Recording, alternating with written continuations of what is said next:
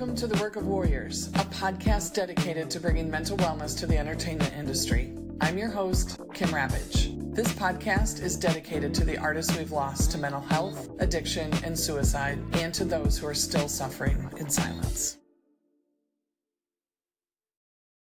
Today's episode is really, really special. Today we are talking to Kimberly Shannon Murphy, who just released a book titled Glimmer.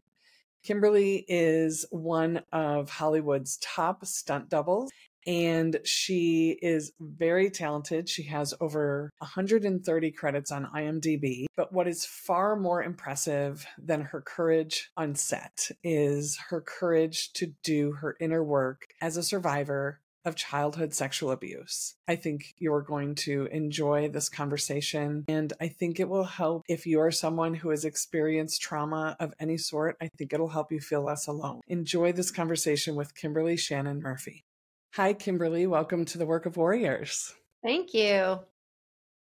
I'm so grateful that you're here. You have released a book, a beautiful and painfully beautiful memoir about your experience with childhood sexual abuse and your healing journey. And I think it is definitely the work of a warrior when you can own your story, do the work that it takes to honor yourself, your story, and do the hard work to heal. And that alone, in my opinion, changes the world. When we heal ourselves, we heal the world. And you could have stopped there, but you took it next level and shared your story with the whole world. And it is such an honor to bear witness to your story and your healing. But I'm wondering if you could just tell our listeners why you felt it was important to share your story with us. Yes, I've wanted to write a book for 20 years, and I've never been in the mental space to do so. A lot of that was because I was still connected with my family that really sort of refused to look at the truth of what happened to us at the hands of my grandfather. And I wasn't able to show up as my authentic self with my family. And so that sort of bled over into my personal life. And so I really wasn't being true to who I was. So when I started the endeavor of writing the book, my family had their feelings about it, which weren't positive or supportive. And I chose to walk away, which is really when I feel like my healing really started. And I wrote it because I know that if I had a book like this when I was 15, going through my hardest times, that it would have changed my life. And so I hope that it can be that for somebody else. Yeah, thank you. I've read the book and it's beautiful. I read it in a day. I couldn't put it down. And by even just 2 chapters from the end, my eyes were still wide open. My mouth was still open in awe of not only your experiences, but how you tell the story and the work that you've done to heal in that process. And, you know, I read something online. I want to read it real quick, but just a summary of your book, which is titled Glimmer. It says, a raw and heartening memoir of one woman's journey from surviving childhood sexual abuse to becoming one of the most successful stunt women in Hollywood. And I feel like that misses a very significant piece. And I think the most important piece of your story is not from what you've experienced to the success that you've achieved. Your career is very impressive. Mm-hmm. What I find as a mental wellness coach far more impressive, that I'm more intrigued by, is that healing process. So I'm wondering if you could speak a little bit to, well, I guess the question I want to ask, if I only read that snippet, if I only read that and I hadn't read the book, how much of your success in Hollywood has contributed to the happiness you have today? None. Thank you for saying that. Thank you for being honest. If I could, I want to read just one more thing because I think it's a better description of your story and the book, which is from just a little snippet from the foreword that was written by Cameron Diaz. And she says, "This book is so much more than the sum of its parts. It's a gift." Oh, I have goosebumps. Kimberly's offering to readers suffering in silence. It's a companion for anyone who has endured trauma at any level. And it's a beautiful tribute to the strength and power of the human spirit. And I think that's so powerful and so much more important. And again, I'm very impressed by your career, and I am far more impressed by the work that you were doing in the world. When we got on the call, you said, I just want to, I want to reach people. I don't care if it's 5 people or how many. And to me, that speaks integrity.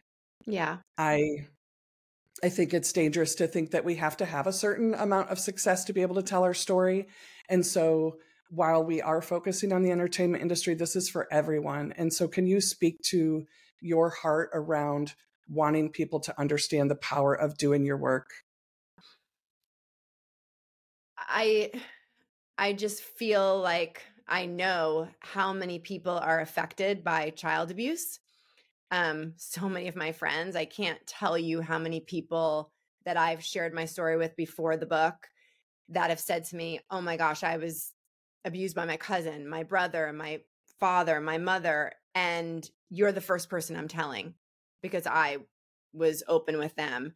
And it happens so much more than people talk about. And I think a lot of that is because we have so much shame attached to it, especially when it's a family member.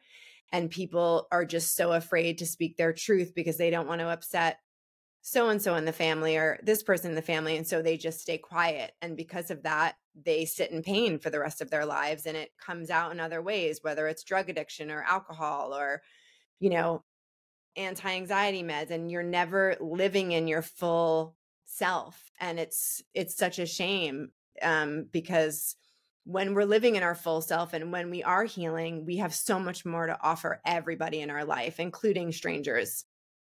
Yeah, absolutely. That's so powerful. And when you were talking about being afraid of upsetting certain family members, I was thinking about, you do a great job covering this in your book too, about how the trauma is in our body. And Yeah. so I think it's important that we talk about how unsafe it feels to speak up, and whether it's a current reality that it's unsafe or trauma that's still in our bodies that says, no, it's not safe. How did you cross that bridge into knowing you had a family who was not in support of you sharing this story? How did you find that courage? Um, Honestly, getting connected with the incredible doctors I've been able to connect with since I wrote my story has been a huge help to me because they've given me this sort of power and strength that I didn't have because I have these incredible trauma doctors who are like, "Yes, this is what happens and this is what your body stores," and you know, to walk me through it in such a way that I can understand instead of just feeling that, really made me open my eyes to what was really happening. And you know, the reality is when you're abused as a child is that you have adults around you that never did anything about it, that either weren't aware, which is just as bad as knowing and not doing anything about it, in my opinion. Um, and so I think it's really looking at the whole family system and the role that each person played in you being this victim to this person when you're a child is really important because a lot of times we just look at the abuser, and I really had to sit and look at my whole family. Like my parents didn't do anything, and my uncles and my aunts and my, you know, the list goes on. And then now in this the space that I am at now, where my sisters are like, "Don't tell, you know, keep your mouth shut." And it's just it was just a really eye-opening experience to me because it made me realize how everyone was still allowing the abuse to sort of exist in our family, and I just couldn't be around it anymore. Yeah. And you mentioned the powerful trauma healing doctors that you have. Mm. And I think that I mean, we're just on the cusp of really, I mean, those people that you get to work with, they're teaching the rest of us. They are leading the way. Yes. And I'm so grateful that they are in your life. Mhm. And you wrote a chapter called Good Therapy. And I'm Yes. wondering if you could speak to that, because we're doing a great job saying yes to therapy, yes, get help, but this is different. What we're talking about is different. And I appreciated your perspective. It's really tricky because when we have been through something so traumatic and we do reach out and try to get help, and a lot of times the reason I wrote that chapter was because when I finally reached out on my own to get help, I didn't have a lot of money. I didn't have the resources. So I went to therapists on a sliding scale, and none of them were good. And I knew that even though I was in such a dark place. I speak about in the book how one therapist told me I was lucky I wasn't shooting heroin on a street corner, because everybody who's been through what I've been through. And I just remember sitting there and just thinking, well, this is terrible. Like, you're terrible. And I left her office and I never saw her again.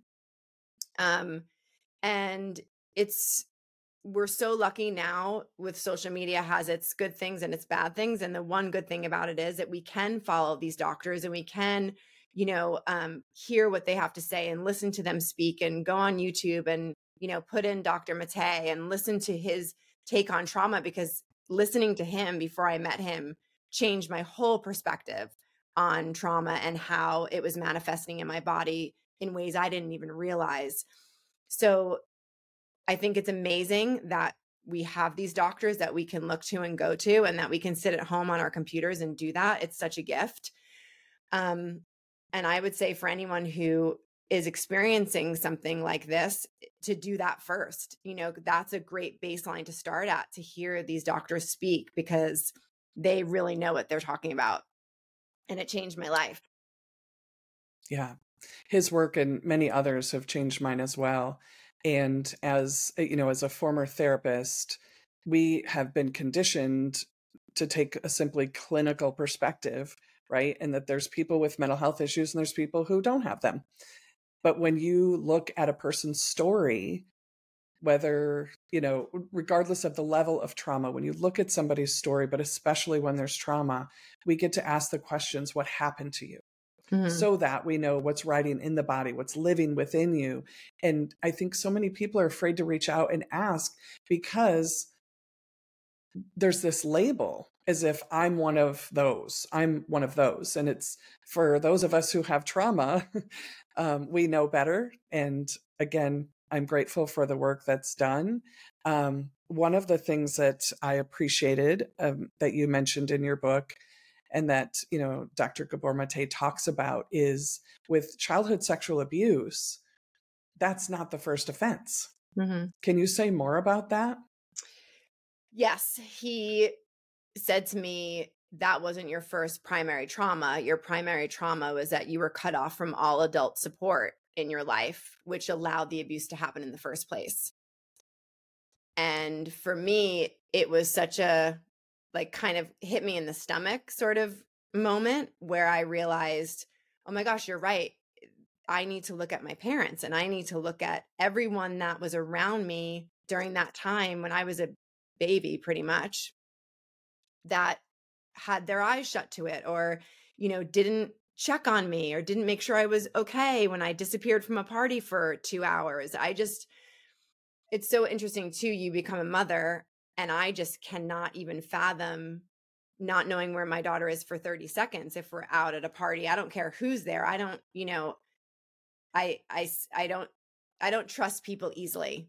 And, um, and I think that everyone should be like that with their kids. And clearly my parents weren't. And because of that, I suffered what I suffered, because if they were more aware and, in my life and in my space, it would never have happened. Yeah. Well, and what Dr. Gabor Mate says is that the abuser knows. Oh The yeah. abuser knows who's not protected. And so your grandfather knew. Hmm. And if we could bring that back around to expand it to the entertainment industry, what I found myself thinking about as I was reading your book. I've struggled sometimes to find my language of, this is a system. It can be so toxic. It can be so beautiful, but it can be so toxic and dysfunctional, and it demands too much of people, and like a family system, right? But when I heard that in your book, I was like, oh, there it is. We have people who have experienced trauma in a system, in an industry that can identify people who are not protected. Mm-hmm. And what are your thoughts on the intersection of unhealed trauma and the entertainment industry or Hollywood? I think that everyone has unhealed trauma, whether it's like small t or big T trauma. And in our business, the hardest thing I feel like is, and I did this for a long time, which is I buried myself in my work. And when you're doing that, you don't have to think about your trauma or think about anything because you're so busy working. And I did that for a lot of years because when you're on a film, you're getting up at 4 or 5 in the morning. You're not home till 7, 8 or night, 8 or at night. And then you're just getting up and doing it all over again. And then Fridays, you wrap at midnight, and then, half of your Saturday is gone. So Sunday's really the only day you have to yourself. And then that cycle just continues. And I did that for 10 years, just, movie. And I think part of it was, my trauma manifested itself in my work. It showed up in my work with me. And I talk about this in the book, with me enjoying getting injured, with me enjoying getting hurt. So it was showing itself up there. I wasn't aware of it until later on, but it was manifesting itself regardless because I wasn't looking at it. It was coming out in a different way. And it wasn't until I really stepped back from the business and had my daughter that I really started looking at my life in a different way. Yeah, I think if we're not aware of our trauma, if we're not aware of the painful pieces of our story, we can numb out with, like you said, drugs or alcohol, but also work. Yes. And this industry is just like prime real estate for that, right? And I think it can happen for any industry and any career. But I'm glad that you are willing to speak about that, because I think, again, I just think that there's an insidious environment that fosters somebody who is trying to not feel. And if we look at the other side, there's this whole narrative that if you're successful, or if you're famous, or if you have 1 million followers, then you'll be happy. Yeah. Can you speak to that a bit? I mean, I think that's such a false narrative that's that's showing up in the world now, right? It's like, you have to have a certain amount of followers to have this certain sort of status, or you have to be, look, I was at the top of my game for a really long time, one of the most successful women in the business, and I was miserable at the end of the day, and I think that goes across the boards, whether you're the biggest actor and, and I'm not saying that every actor is not happy, but when we're just sort of in this hamster wheel of go, go, go, go, go, and we don't have the time to enjoy life or to look at, what we may need to deal with in order to be and show up authentically in our own life and to other people, it kind of beats it out of you, our business, in a way, because we are so busy and we're so conditioned to just do, go, go, go, jump off the building 25 times, don't say a word about it. If a limb's not falling off, you're not really hurt, kind of thing. And that's how we show up as stunt people.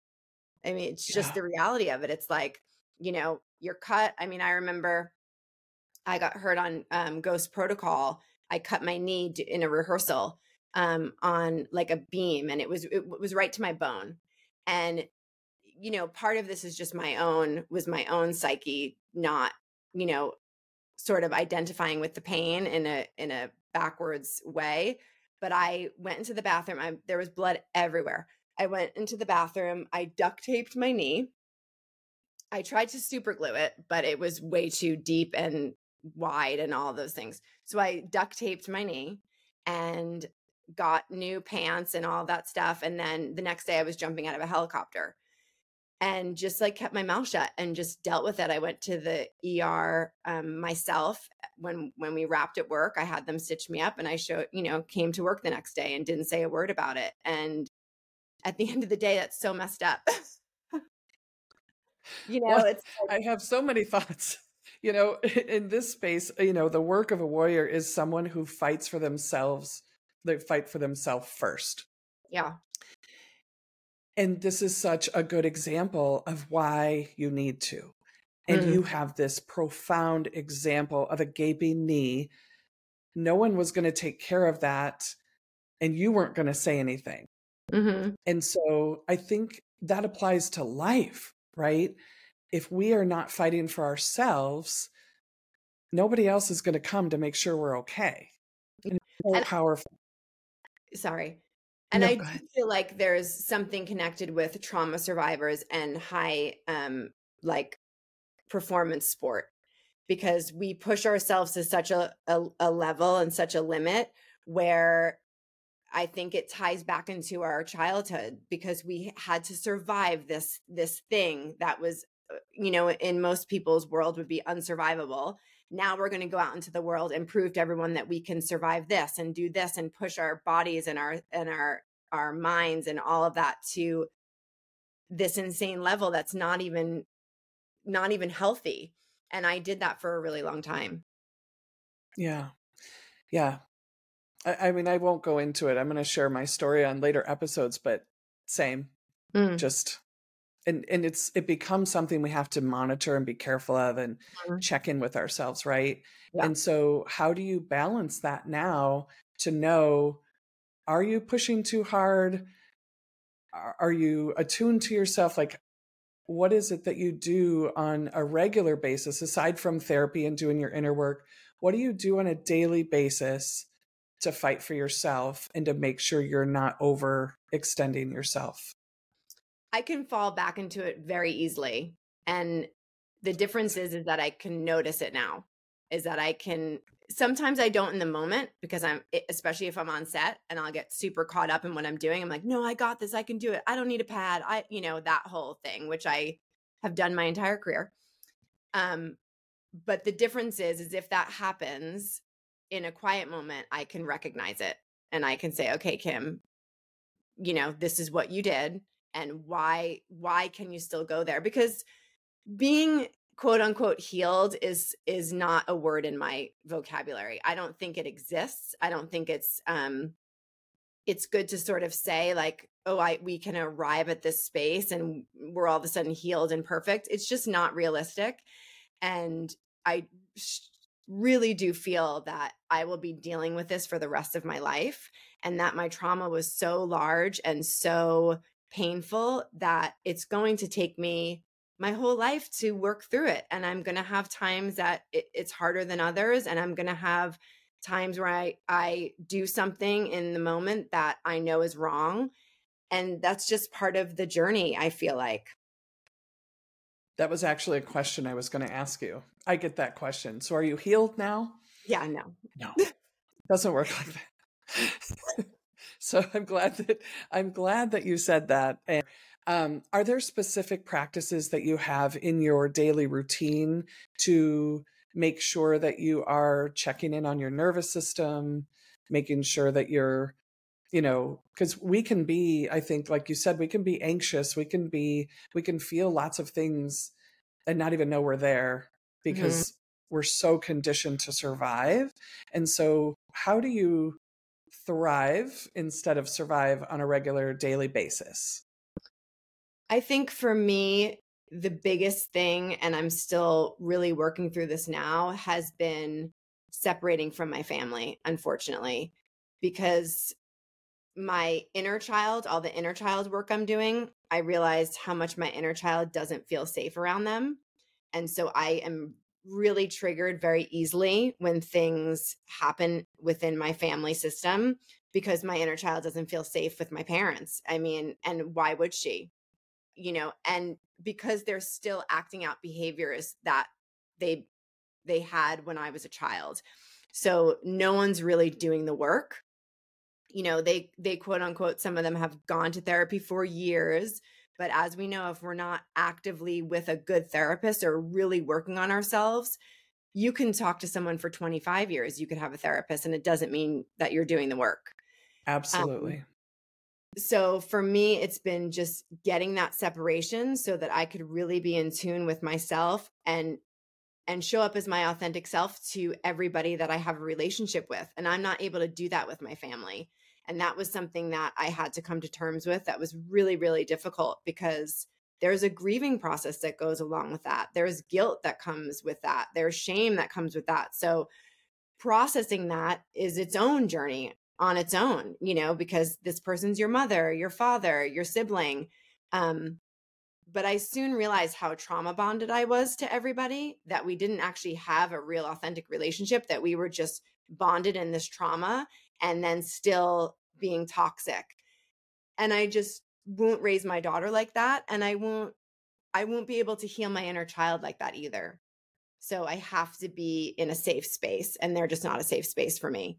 So, yeah. Do you have any meditative practices? I'm assuming as a stunt woman you work out. That's not a question, but are there softer exercises that you do to not be in that aggressive stance? Yeah. Yeah. Yeah, you know, I think writing the book was a huge therapeutic 3 years for me.